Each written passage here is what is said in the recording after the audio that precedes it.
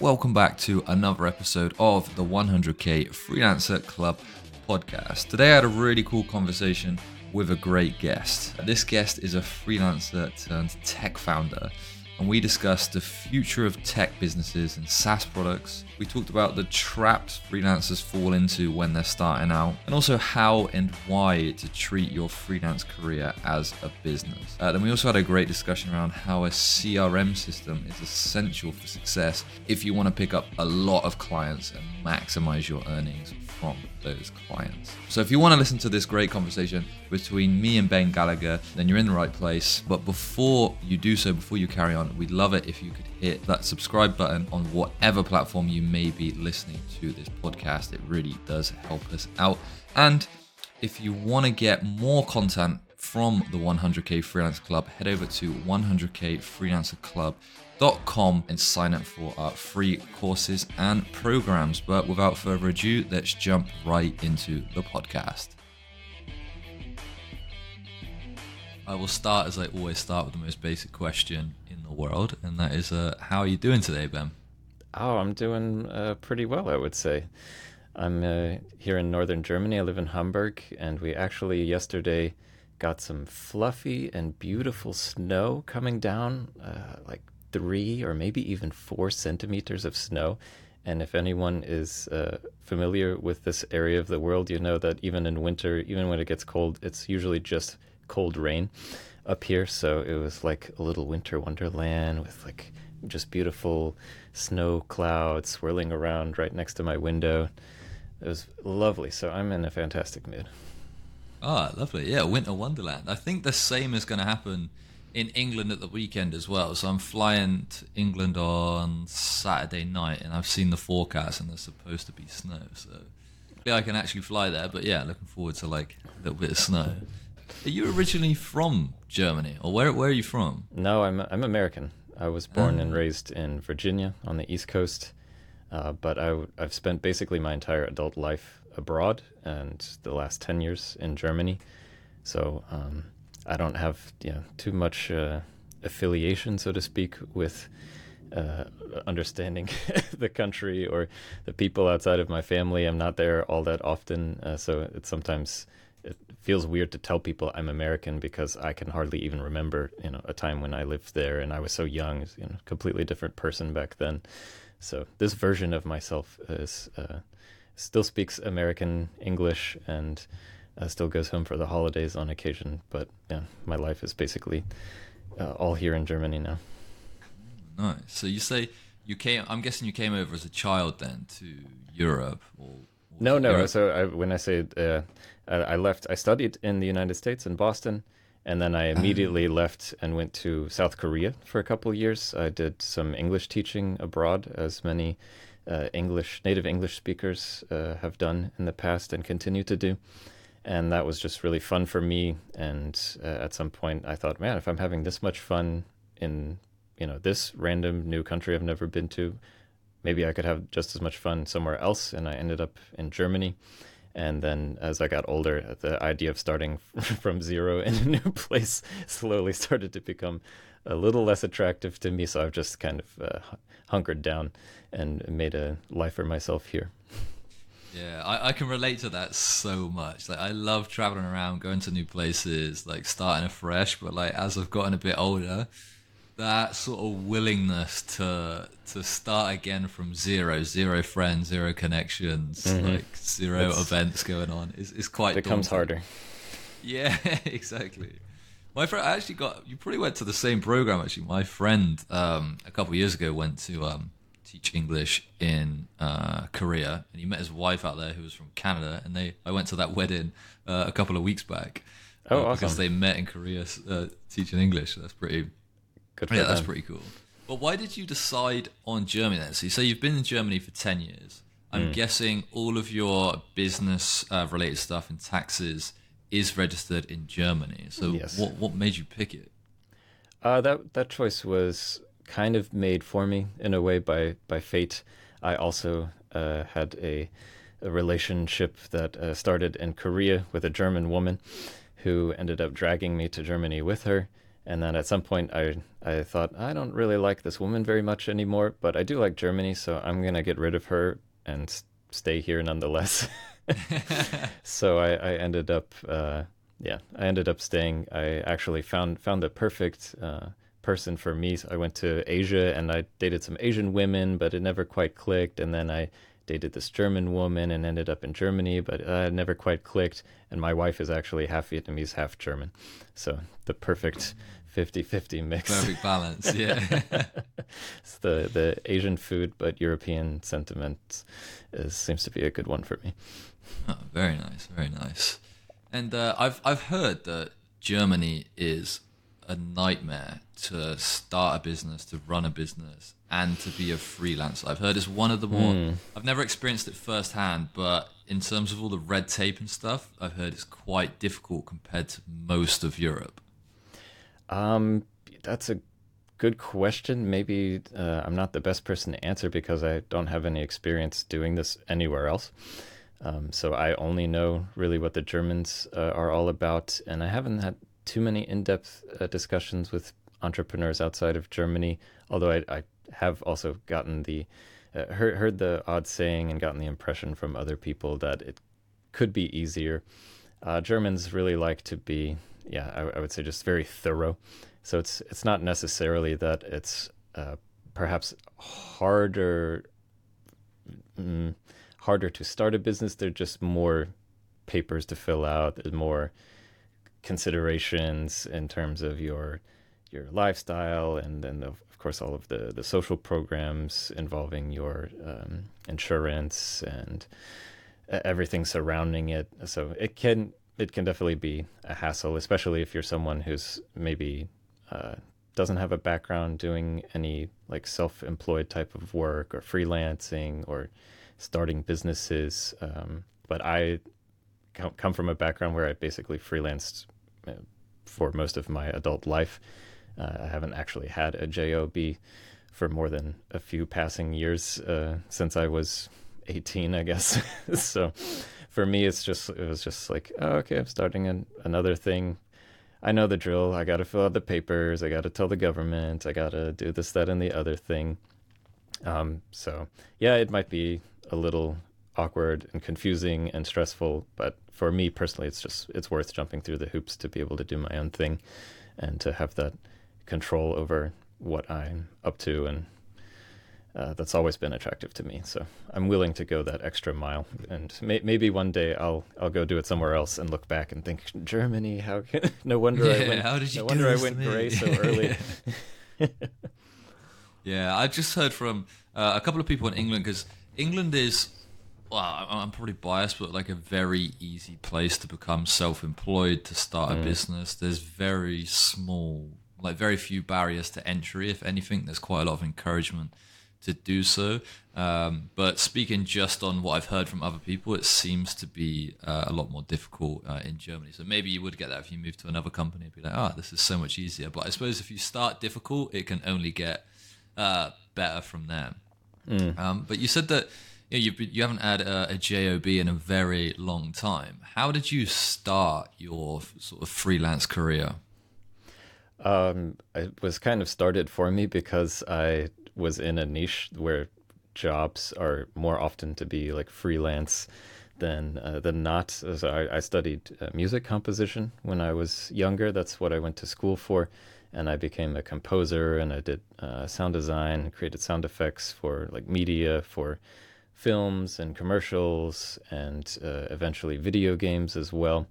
And those are just that kind of work, especially for folks that do audio, is rarely like you're either at a studio getting one of the rare studio jobs at a studio that's like made it and also been able to stay afloat despite the amazing technical, upset in the recent years with streaming and with especially now like AI voices and AI music and all this other stuff that's been kind of like, a slow bulldozer just kind of pushing its way across the music industry landscape. So that's just a field in which most people end up freelancing, if not like very often, perhaps their entire lives. So I've always been freelancing. And so, yeah, that's just the way the cookie crumbled in my life, so to speak. Okay, that's interesting. I think quite a few people that have been full-time freelancers find themselves in a similar situation where it's just that the skill that they have is, or like the job that they want to do is more of like, is more commonly freelanced. And so you think, so now your main day-to-day is Fullscope Freelancer, right? Which we will dive into more in a minute. But you've started essentially a tech startup, and this is your day-to-day at the moment, right? Yeah. That's definitely getting all of my focus nowadays.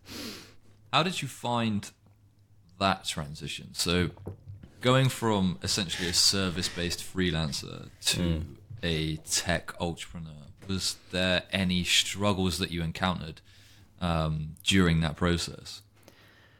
Oh, I mean, yeah, for sure. It's not what I went and studied and learned how to do. I mean, everything surrounding what I'm doing now is just I had to be self-taught and learned through pain, sweat, and blood and tears, and kind of figuring things out that I had no idea about beforehand. But it's something that I felt very strongly about and had also a strong interest in, and so it kind of it's just what drew my attention.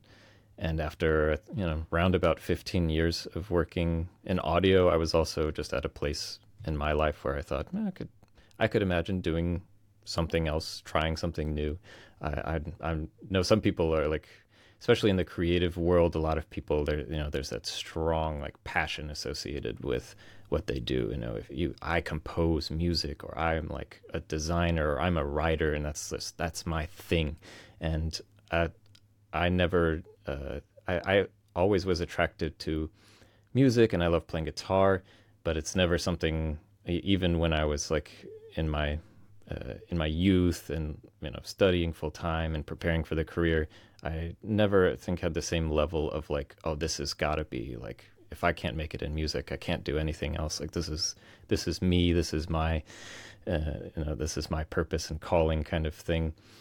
So I definitely went through that for a while, for those 15 years that I was working in audio, and had a lot of fun. And not to say that I didn't enjoy it, but I was always, I think, open-minded to doing something else. And then when that something else popped up, then I was just the kind of person to say, okay, yeah, I could switch gears, I could check out something new and see what happens here.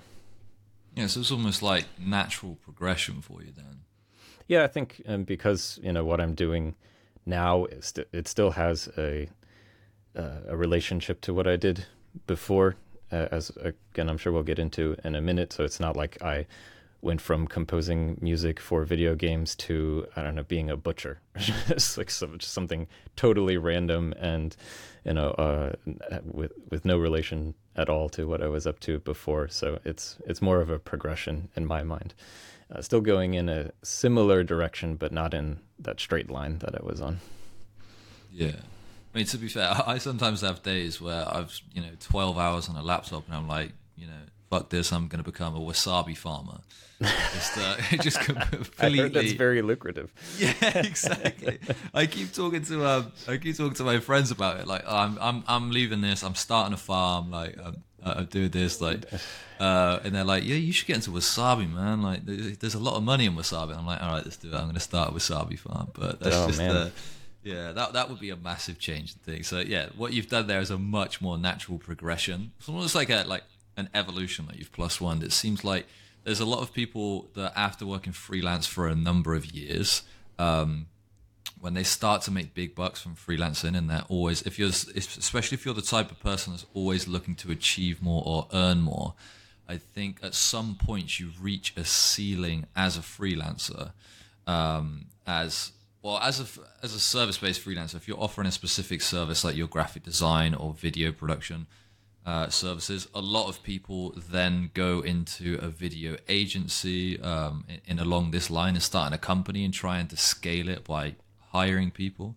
Mm-hmm. This is a completely different ball game to freelancing, because it's like there's a lot more moving pieces. Yes, as a freelancer, you do have like a micro business of your own, and you still have like accounts and tax isn't everything to do like businesses do, but it just a lot more risk is involved when you take that next step, is to say like entrepreneurship in, really bringing in people, employing people, even just working with other people. Like when you're a freelancer, I'm sure you've done this in the past as well.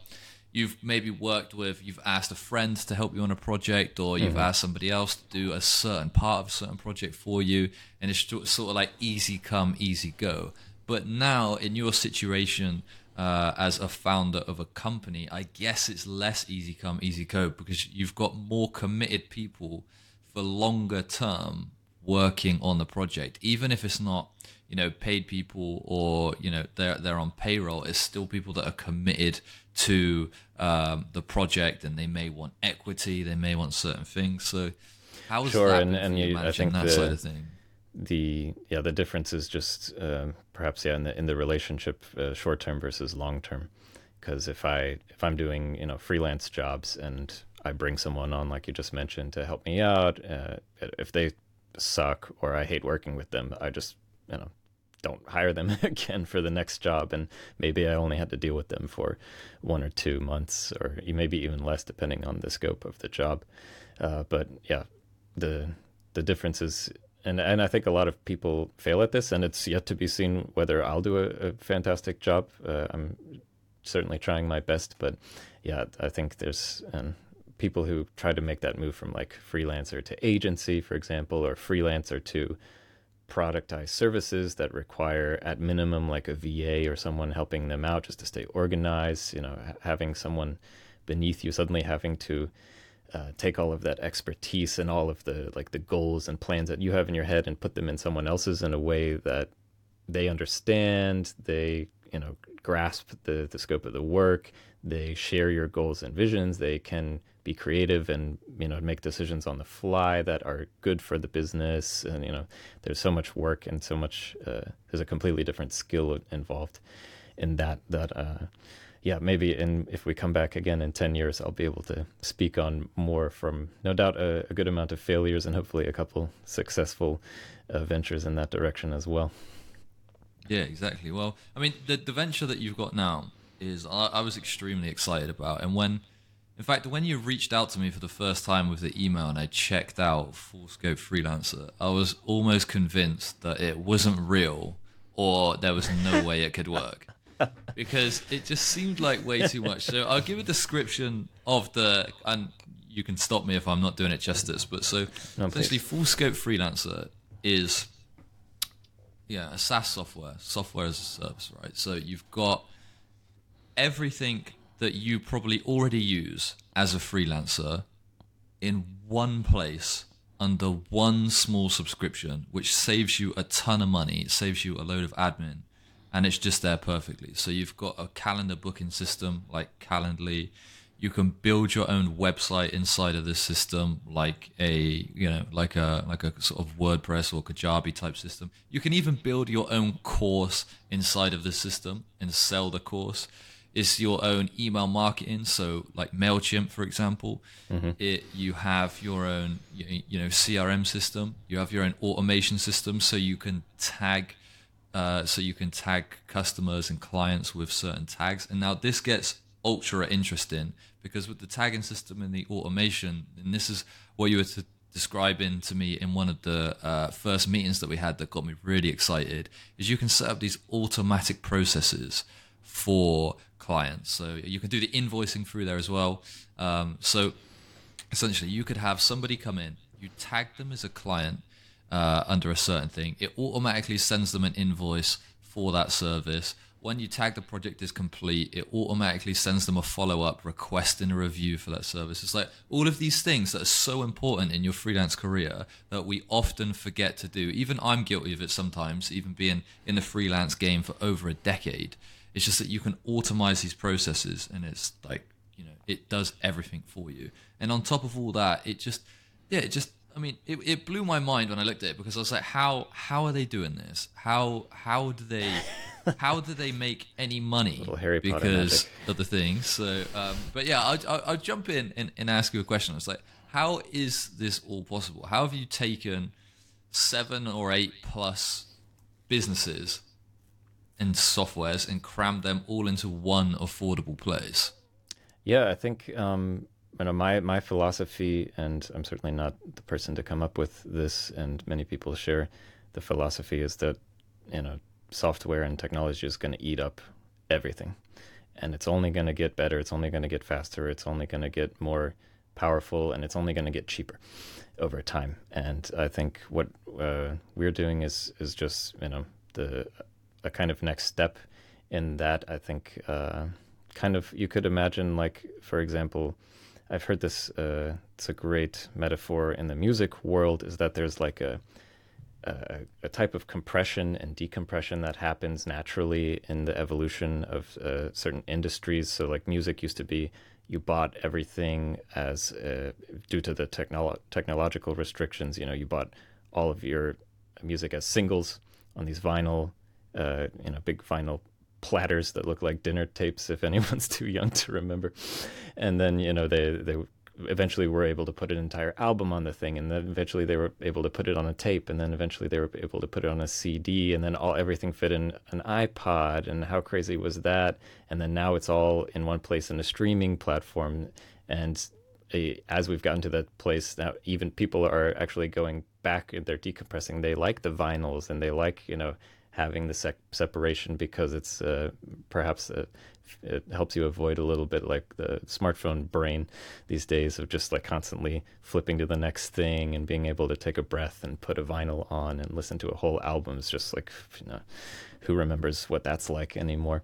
And I think that's going to happen with technology in general. And it's the pain point that like drove me to do what we're doing today, is just having like to juggle all of these ridiculous software subscriptions when I was a freelancer. And the more I learned about running my business, the more of those pieces of software I wish I had, and the more and more the expenses were being racked up. And so I was just like, damn, this is a real issue. And I know it prevented me personally from moving forward with some plans that I had for my business and my freelancing pursuits, concerning like tech upgrades that I wish I could afford, or wanted to try, but it's just too pricey. And so I came across basically an opportunity through the magic of white label software. So essentially what this platform does is, you probably have even noticed inside the platform, for example, we have an app that you can connect your account to, and then you can have parts of the services, not everything, but parts of the services like the conversations and the CRM and stuff can be on an app. But the app is not called Fullscope Freelancer, it's called Lead Connector. And Lead Connector is essentially a piece of software that we can rent to help us serve our clients with the tools and the software that we want them to have access to. And the same thing with the the course and like membership portal that we also have. This is also a white label software. So we're able to basically take these Lego puzzle pieces or Lego blocks and stick them together in a way that we can then offer people the all-in-one like package that I wish I could have had 5-10 years ago, when I was subscribed to Zapier and subscribed to MailChimp and subscribed to Wix and WordPress and subscribed to Pipedrive for my CRM, and just like had like 5 or 6 software, so many that sometimes I would even forget that I was still subscribed to one of them, like forget to use it for my business. And so when I realized that I could use that opportunity with these tools, which are now that they've been built so many times by so many developers, I can imagine like for even just a semi-competent developer somewhere to build a CRM system is probably not that difficult anymore.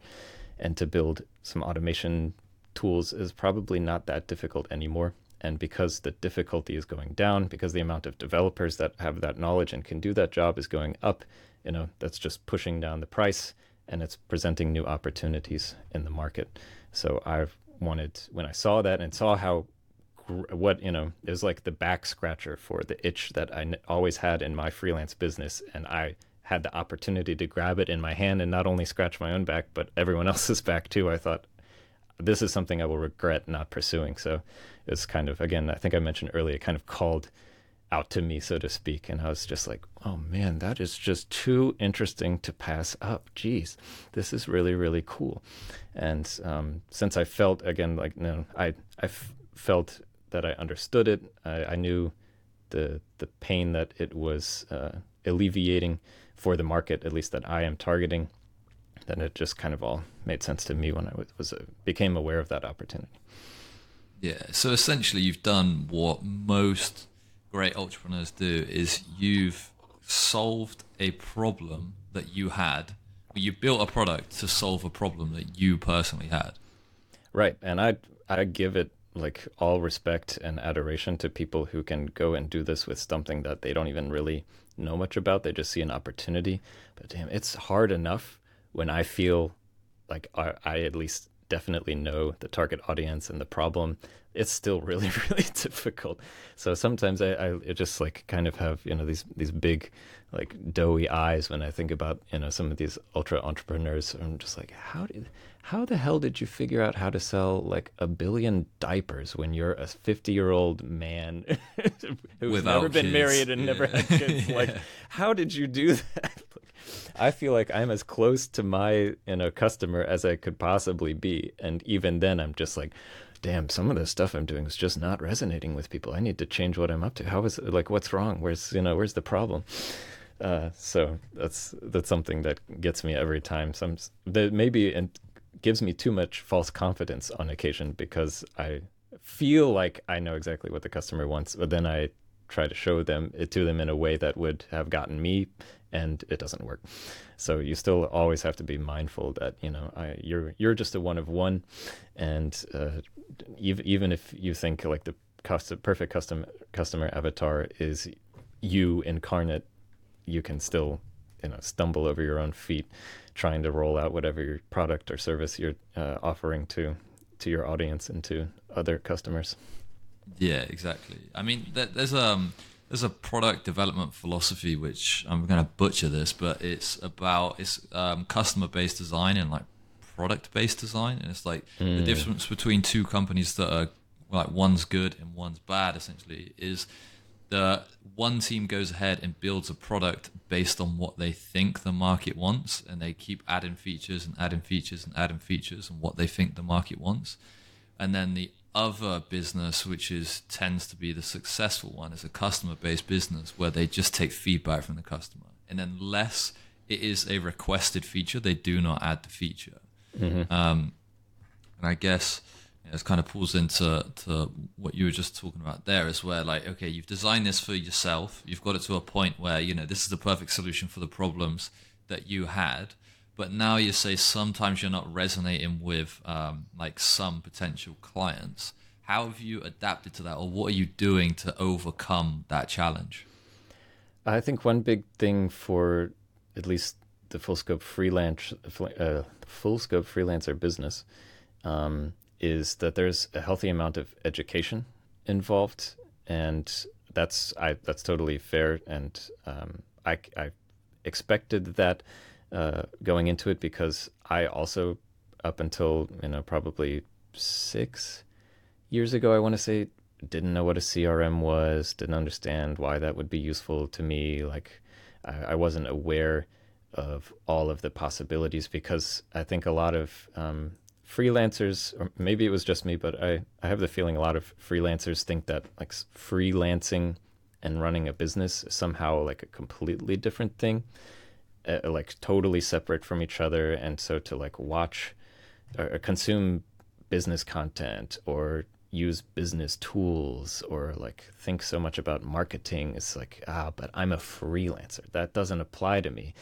And that's a big mistake, and that's a mistake that I made for a long time, is just thinking that somehow freelancing is just like this magical non-business entity that doesn't need to consider like maybe running paid ads or spending money on customer outreach or doing cold calls. It's just like things will just somehow work out however I imagined that working. So people I think can, especially very creative people, I've seen this a lot, is their creativity off the charts.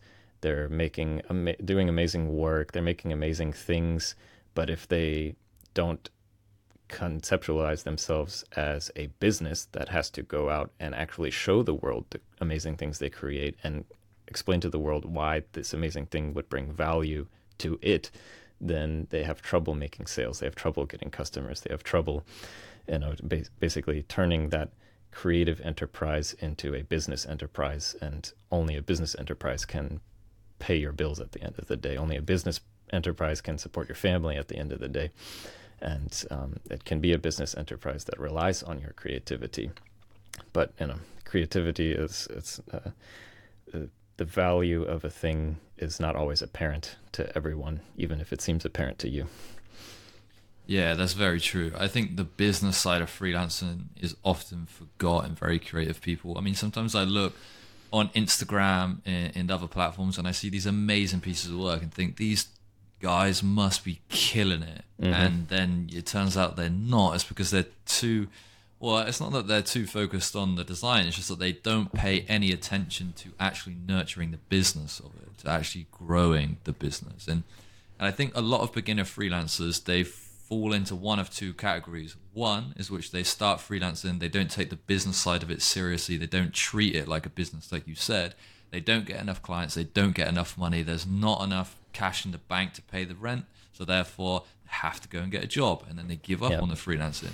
The other side of the coin is that they start freelancing, they have some massive success to start with because they may be very experienced in the field. They might be a developer coming from Google or something, or anything along those lines. They're just good at a particular skill.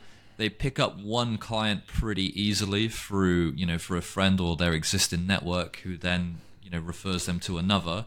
And then just out of the gate, they've had 2 great clients. They might have been working for them for a good number of months.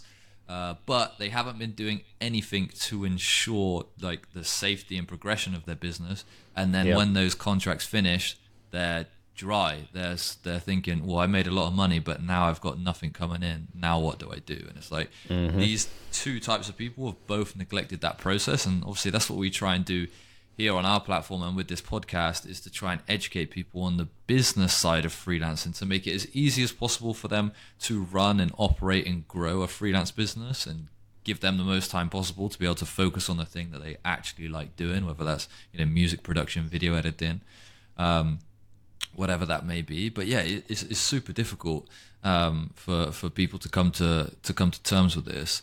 And I think a CRM system is one of those things that it sounds daunting. And when you look at things like HubSpot, which is probably in these other platforms, these other big platforms, and Salesforce, which you probably know because they sponsor the F1 and all this kind of stuff, and like you're exposed to it, right? But you just think that they're for massive corporations like Microsoft, and this whole process. I don't have 2,000 employees, so why would that interest me? Yeah, exactly. But what is your experience? What's your experience been like with these, with CRM systems? Like in your early days as a freelancer and throughout your freelance career, did you use a CRM system?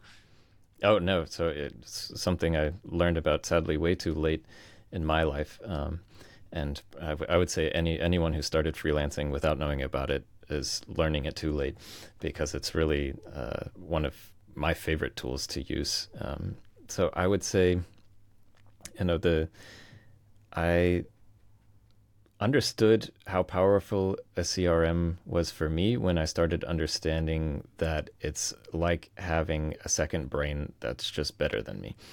And I mean that in a way, I don't want to denigrate myself too much, but I can be a bit scatterbrained at times.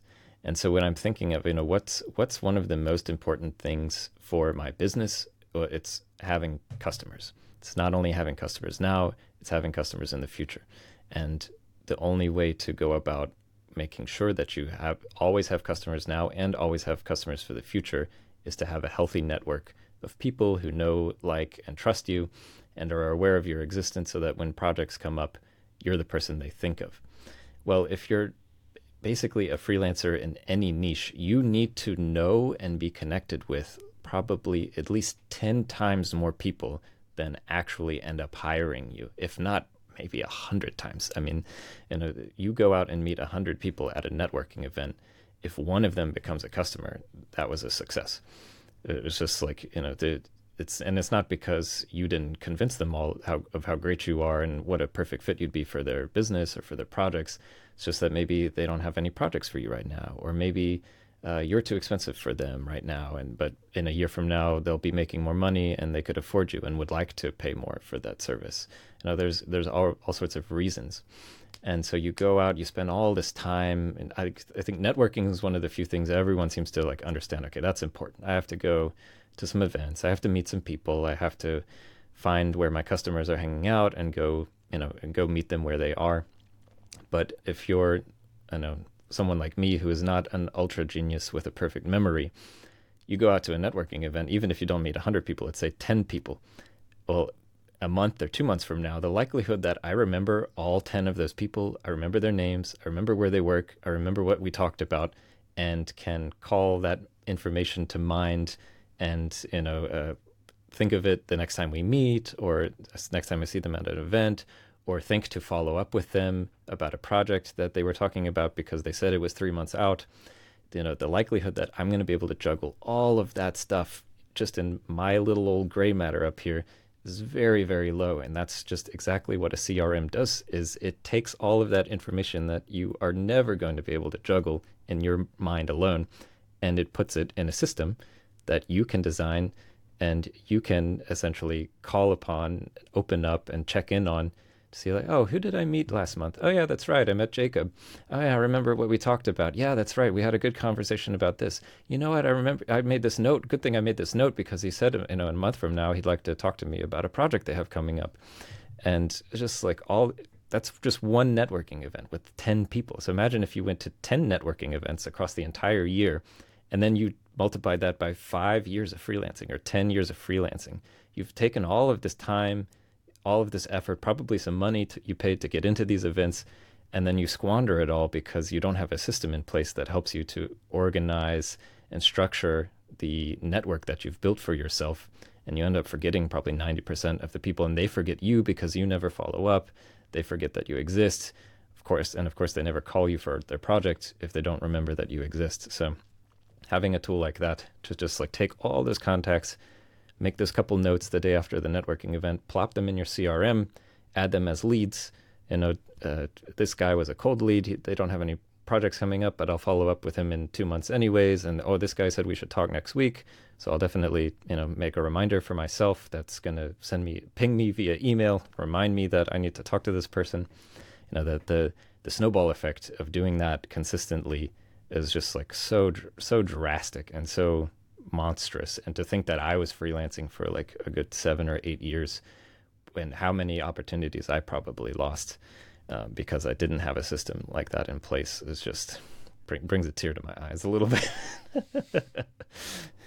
Yeah, I mean, I was exactly the same at the start of my freelance career as well. I mean, like you say, it's just being able to note it down in one place and have that system remind you. And I think this is why people think that networking doesn't work, because they might go to 5 networking events and then they don't get any business from it. I'm like, oh, I'm not wasting my time. It cost me gas to get there, parking, had to buy a drink there, pay the £3 entry or whatever it may be.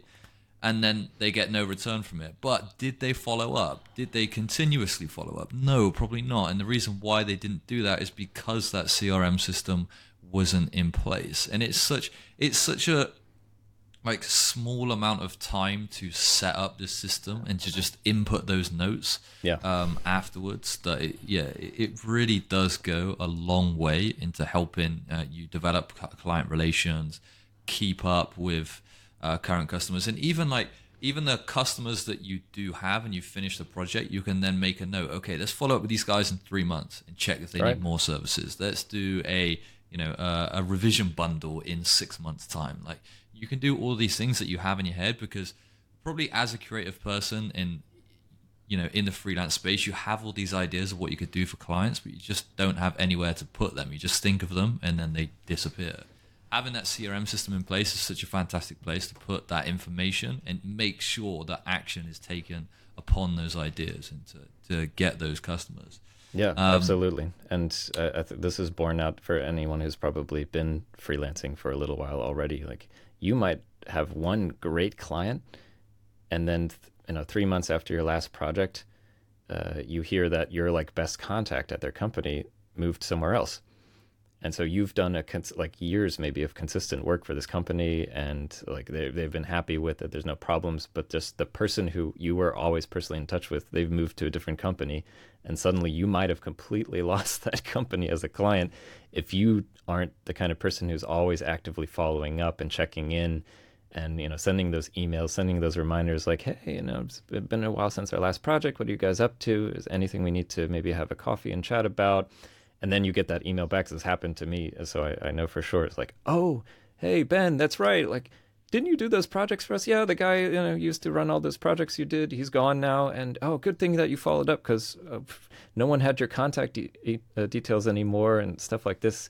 All of that can happen. So even the clients that you've already gotten for yourself and have like secured, and they know and like you, if you just lose that like one person who was your contact point at that company, you might have suddenly lost an entire revenue stream.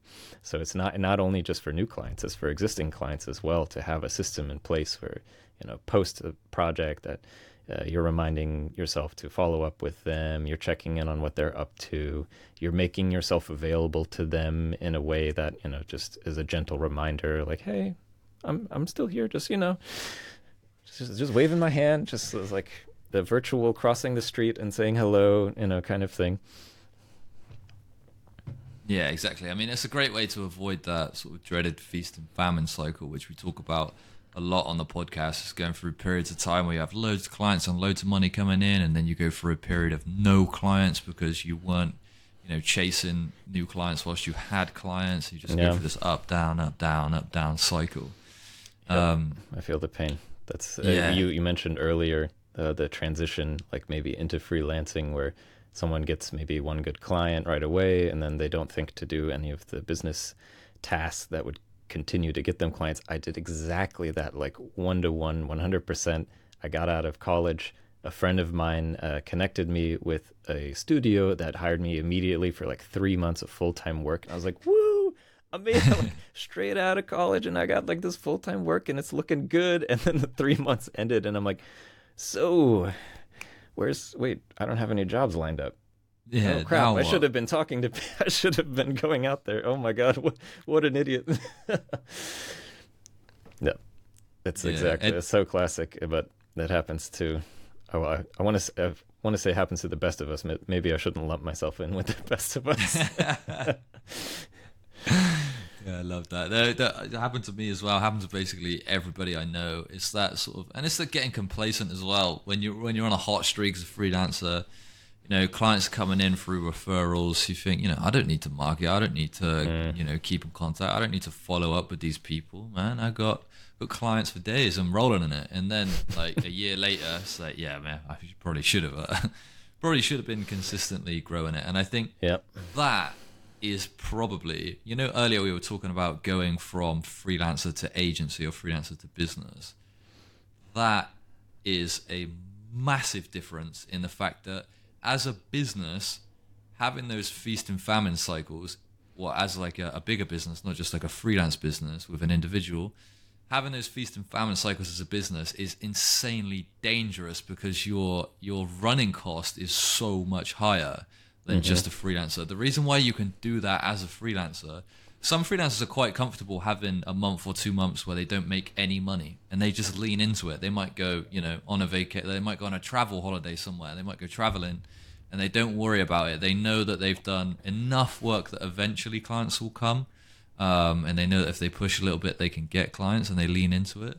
But as a business, if you transformed into an agency and you've got people on the books, you're paying people, and all of a sudden now your running cost has gone from just your rent and a couple of subscriptions to 20 grand a month in employee wages, or even like 10 grand a month in 1 or 2 people and a few more subscriptions. Then suddenly those months really start to hurt when you're not getting that consistent work. So I think a key to that sort of evolution to the business stage is that consistency in the revenue. And again, obviously a CRM system is massively important, and is why they charge big bucks for like things like Salesforce and like HubSpot and stuff. So for sure. And that's because of the scale, and that's why I think that Fullscope Freelancer can be competitive in the space is because we're not trying to sell to Fortune 500 companies who will sign up and then send 2 million emails a week that our server has to be able to handle, and of course that comes with a certain amount of costs intrinsic in that transaction. And so being able to take those same tools and say like, hey, we're marketing to an audience of people. Like, some of them we hope, and hope and pray that they will be extremely successful. Maybe they'll be blasting crazy email campaigns at some point, but probably the most of them will be starting their business, or just going from only having like the website to maybe like, oh great, look, all these tools that I've heard about and I wanted to try, but now I can actually afford them. So because of the scale we're operating at in terms of where our customers are and what they're likely to require from us in terms of resources, that's where we can be competitive and meet them at a price point that is good for them, but isn't obviously bankrupting us on the back end.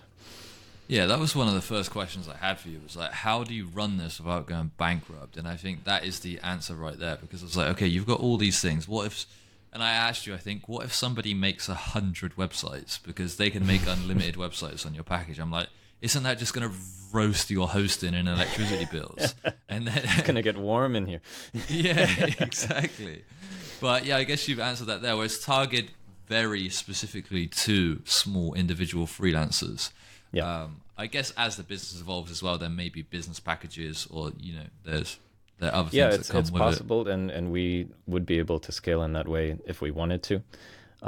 But yeah, right now our main focus is helping freelancers and small businesses and the self-employed. So they don't necessarily have to only be freelancing by the nature of their business, but maybe they started a little side hustle and want to run an emails newsletter, or are doing, I don't know, some creative work where, oh damn, I want to be on all the social media, but that's such a time suck. Great, we've got a tool for that. So most likely most people will only be using a couple of the tools at a time, but the rest are there for when they need them or want them or are interested in trying them out. And so that's the kind of the value proposition as we have. It's like, hey, you could go spend the same amount of money elsewhere and get only 1 or 2 or 3 tools, and you would definitely have only the stuff you need. But here you could spend the same amount of money, have the stuff that you need and other stuff for trying out, testing.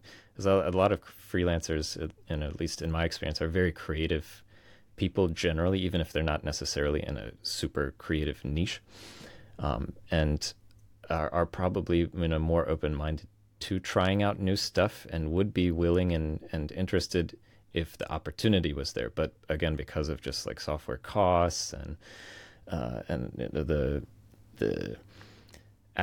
thought of like, okay, especially if you're not crushing it yet, if you're not doing so well yet that paying another $30 a month for another subscription is just like peanuts to you, then you're always considering, is this going to be worth it? Or is the free trial long enough? Or am I just going to get stuck at this free version where like the features are limited and that's always going to annoy me, but then I'm going to get sucked in and end up having to pay? And so that's just stuff that I wanted to avoid, again, scratching my own itch. And so hoping to help other people avoid it as well.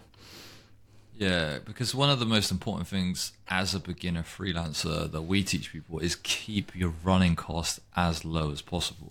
Obviously, this is a fantastic way to do that, because you don't have to go out and get a load of individual subscriptions and rack up that running cost of your business straight away. I mean, here, even if you're just, like you said, doing a side hustle, it makes, having a low running cost makes you really quick to profitability. You do one small project and you've covered it. And some, and then it removes that level of pressure from you, because you're not like, you don't have these extra bills that you need to pay because you've not got like 6 subscriptions just in order to run your business. You've got this one small one. Therefore, you're not rushed into like taking bad deals with clients. You're not like, you don't have that smell of desperation on you when you go to client meetings and stuff. So I like it. It's just this one small package that you can just get and then jump into and start without having to worry about all this other stuff. But yeah, I mean, we'll see, because it's going to be interesting to watch the development of Fullscope Freelancer as well, and if like as the business grows and as you incur more costs, will the price go up for new members in the future? But I guess that's something that you're going to discover on your own entrepreneurial journey. And yeah, and I'll ask you. I know we've spoke about this off the podcast, but I'll ask you about the actual structure of the business as well. So how did that come to start financially? Was that something that you put your own money into? Did you get capital investment? Did you get any resources from governments and business groups, or how did that get going? I was mostly bootstrapped by myself, and luckily, going back to your idea of keeping costs low, that's something I also was extremely cognizant of from the beginning. So I knew like, hey, this is going to take a while to roll out, and it's going to be a while if I'm at this price point. Profitability is not going to be like within the first couple of weeks of launching it. So I also on my end need to keep costs low. So mostly bootstrapped, but also for all of the red tape that Germany has, they also have some not too shabby support for entrepreneurs and people who want to start basically working for themselves or start a small business. So that's something I was also able to take advantage of. And I think in every state in Germany, it's a little different. Again, not being completely German, even though I've lived here a while. I'm not 100% up to date on everything. But Hamburg, for example, it's a city state. So it's both. And it's also pretty, in terms, as far as Germany goes, it's pretty forward looking. So they have a lot of opportunities for startups to apply to the city, present business plans, potentially secure, at the very least, some like minimal, keep you alive for a little while funding, if not maybe a little more. And so I already participated, for example, in a startup program for a couple months where they paid us to go see coaches and fine-tune our business ideas, and we had sessions and got to practice pitching and all this kind of stuff, and also got a little bit of money on top to go seek out our own like advisors or things that were important for our business. So I used mine to help pay for a couple design tasks and some video and stuff that I knew I could never produce on my own. So that was there for me. And it was pretty minimal, though, so I wouldn't say it was like, oh, damn, I went from earning my money one way to just dropping it all and starting Fullscope Freelancer. I was still doing work in the background when I was getting going, and probably won't be full time, like definitely not doing any other jobs until February next year, because I still had some clients who were paying me good money to do work for them, and it was minimal enough that I knew I could still work on this without having to burn the midnight oil and stay up until 2 a.m. every day trying to juggle both things. So that's how it played out for me, so to speak. Yeah, I mean, it's obviously a fantastic way to do it as well, retaining full control of the company. Like, you haven't given anything up, by the sounds of it, to capital investors. So. And I think it's hard because, again, like I said, this is an opportunity that I was able to take advantage of with these this white label type business plan that I pursued. And so since it's not that's not 100% mine, so to speak, it's someone else built that, and I'm able to use it for my business, just like someone else built Google Docs. And if G Drive screws up and eats shit and goes offline tomorrow, then a whole lot of people will be seriously affected by that. But nonetheless, we rely on the services that we're using. And so that made it harder for me, for example, to like go and do like a big pitch for a ton of funding, because I am reliant on the service providers that come to us, and I think I picked good ones, and I'm not worried about anything, any issues. And most of the stuff is also not necessarily reliant on them staying online and existing like super long term anyways. So it should be fine.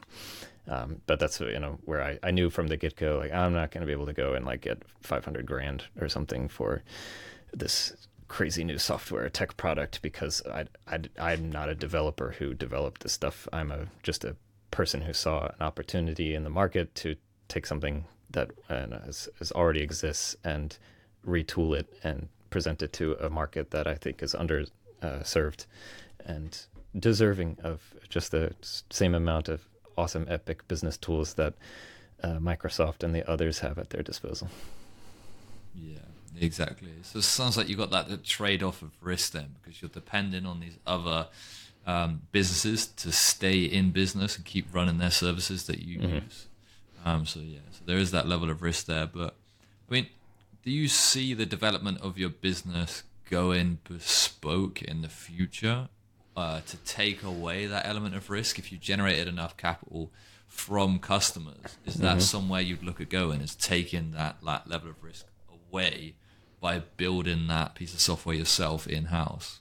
That depends, because it depends on obviously on the partners and the software that we deploy.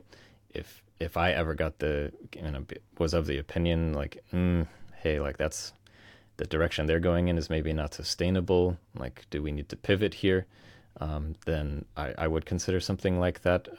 But I think there would be more than enough runway, because outside of like the server infrastructure and just the hosting and things which are in our control, I would say any problems like that would arise at the very least, we would still have our working version of the product that is in most cases, like for example, with the CRM, like that's a tool that just works. It's not like connected, it's going to work locally for you, and it's not going to totally fail if the company went sideways that's providing that service. So that's going to be fine, and we'll have at least the final version of it will exist and for sure be stable long enough to, if there were some kind of emergency, bring in some developers to redo it. So it is a risk for sure, but I don't see it as being terribly likely or something that we wouldn't be able to get ahead of in a way that would absolutely like ruin us. Yeah. What's your plans for the business as a whole? Like, I know you started this business to solve that problem for you, but have you since reevaluated your situation and been like, okay, my goal is to sell this company in 10 years, or my goal is to reach X amount of customers? Yeah, I'm not that far along, I would say. First I have to do it. I'd say a lot more work on the business before I start to consider whether I can kick back and sell it for a profit. So I'm not quite there yet. And I don't know.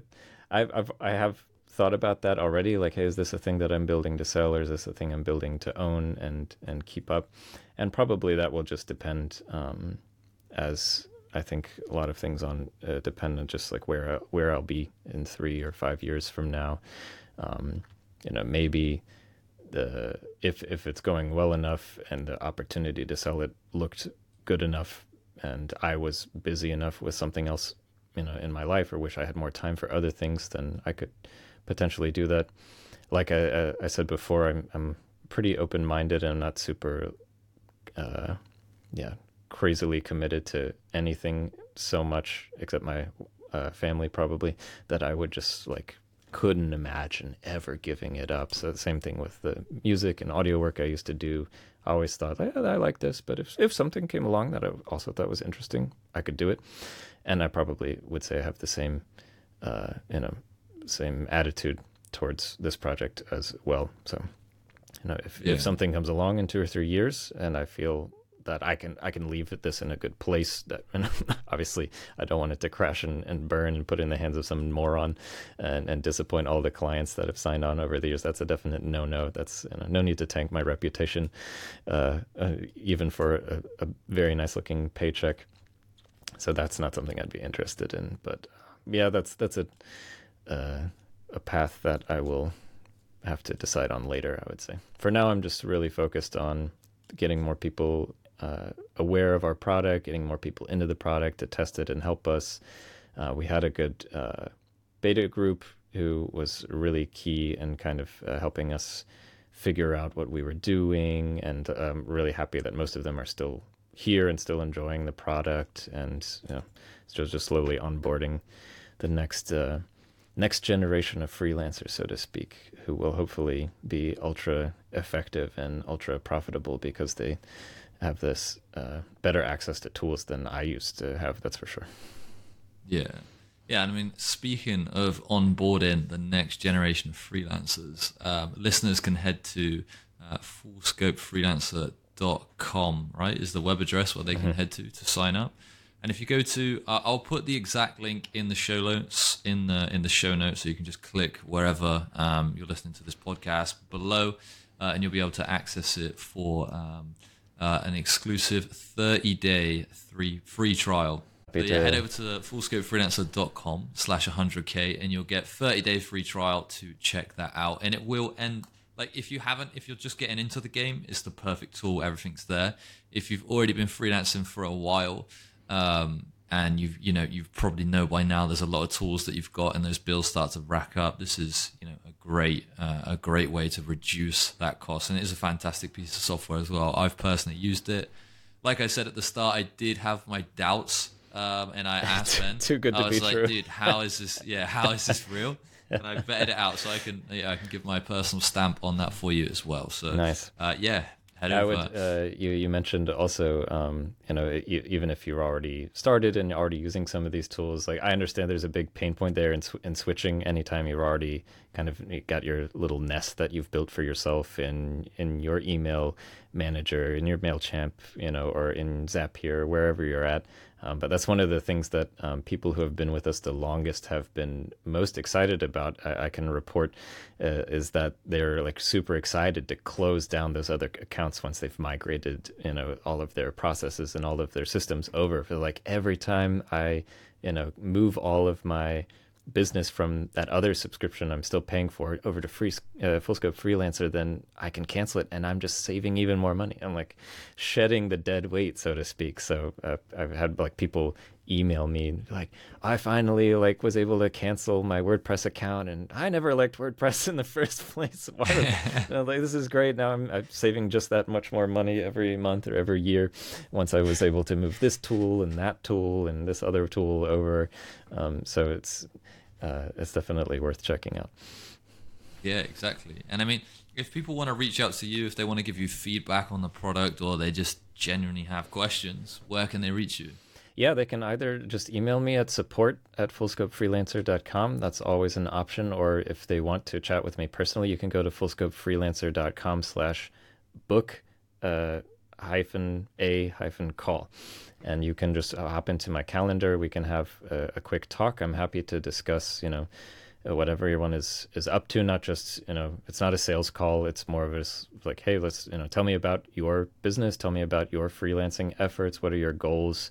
And what are your questions? And how can we help? Because we're also trying to, and that's something I know that we hope to partner up on in the future, is build out more education for the community, because I do understand that, because there are so many features inside of this one subscription, you can feel a little overwhelmed, and some people might have like a little like FOMO, like, oh God, I'm not using everything. Am I somehow like missing out? But I don't understand what this is yet, or I don't know how to use this. And so that's something we hope to do a better job of in the future, is not only provide people with the tools, but also the information of how to best use the tools, whether they even need all of the tools. Not every tool is going to be necessary for every freelancer and every business. So we want people to feel, safe and secure that they're using the tool in the right way for them, that's maximizing, their output and their results, and to not leaving anything on the wayside. Yeah, exactly. Yeah, because maybe a good educational video would be like, as a starter freelancer, like these are the main 3 things you should be using inside of this platform. And like I said, maybe we come to some sort of partnership in the future as well on 100K Freelancer Club. We'll take you through an exact guide of like, you know, what level where you should be and, you know, how to take advantage of the tools throughout your freelance career. So yeah. But yeah, I want to say a massive thanks for coming on the podcast today, Ben, and speaking about your experiences in freelancing, in entrepreneurship, and, you know, giving your advice and expertise on this amazing new software that you've created. I appreciate you having me. It's always nice to chat, Jacob. Yeah, and it'll be really, maybe we get you back on the podcast as well if you have time in like a year's time or something like that, so we can see the evolution and we can have a catch up and see how your entrepreneurial progress has been made. Let's do it. Perfect. Awesome. Well, thanks for listening, everybody, and we'll catch you in the next episode of 100K Freelancer Club. But remember, please do subscribe to the podcast wherever you are listening, whether that's Apple, Spotify, Google, all of the platforms. We'd love it if you could subscribe.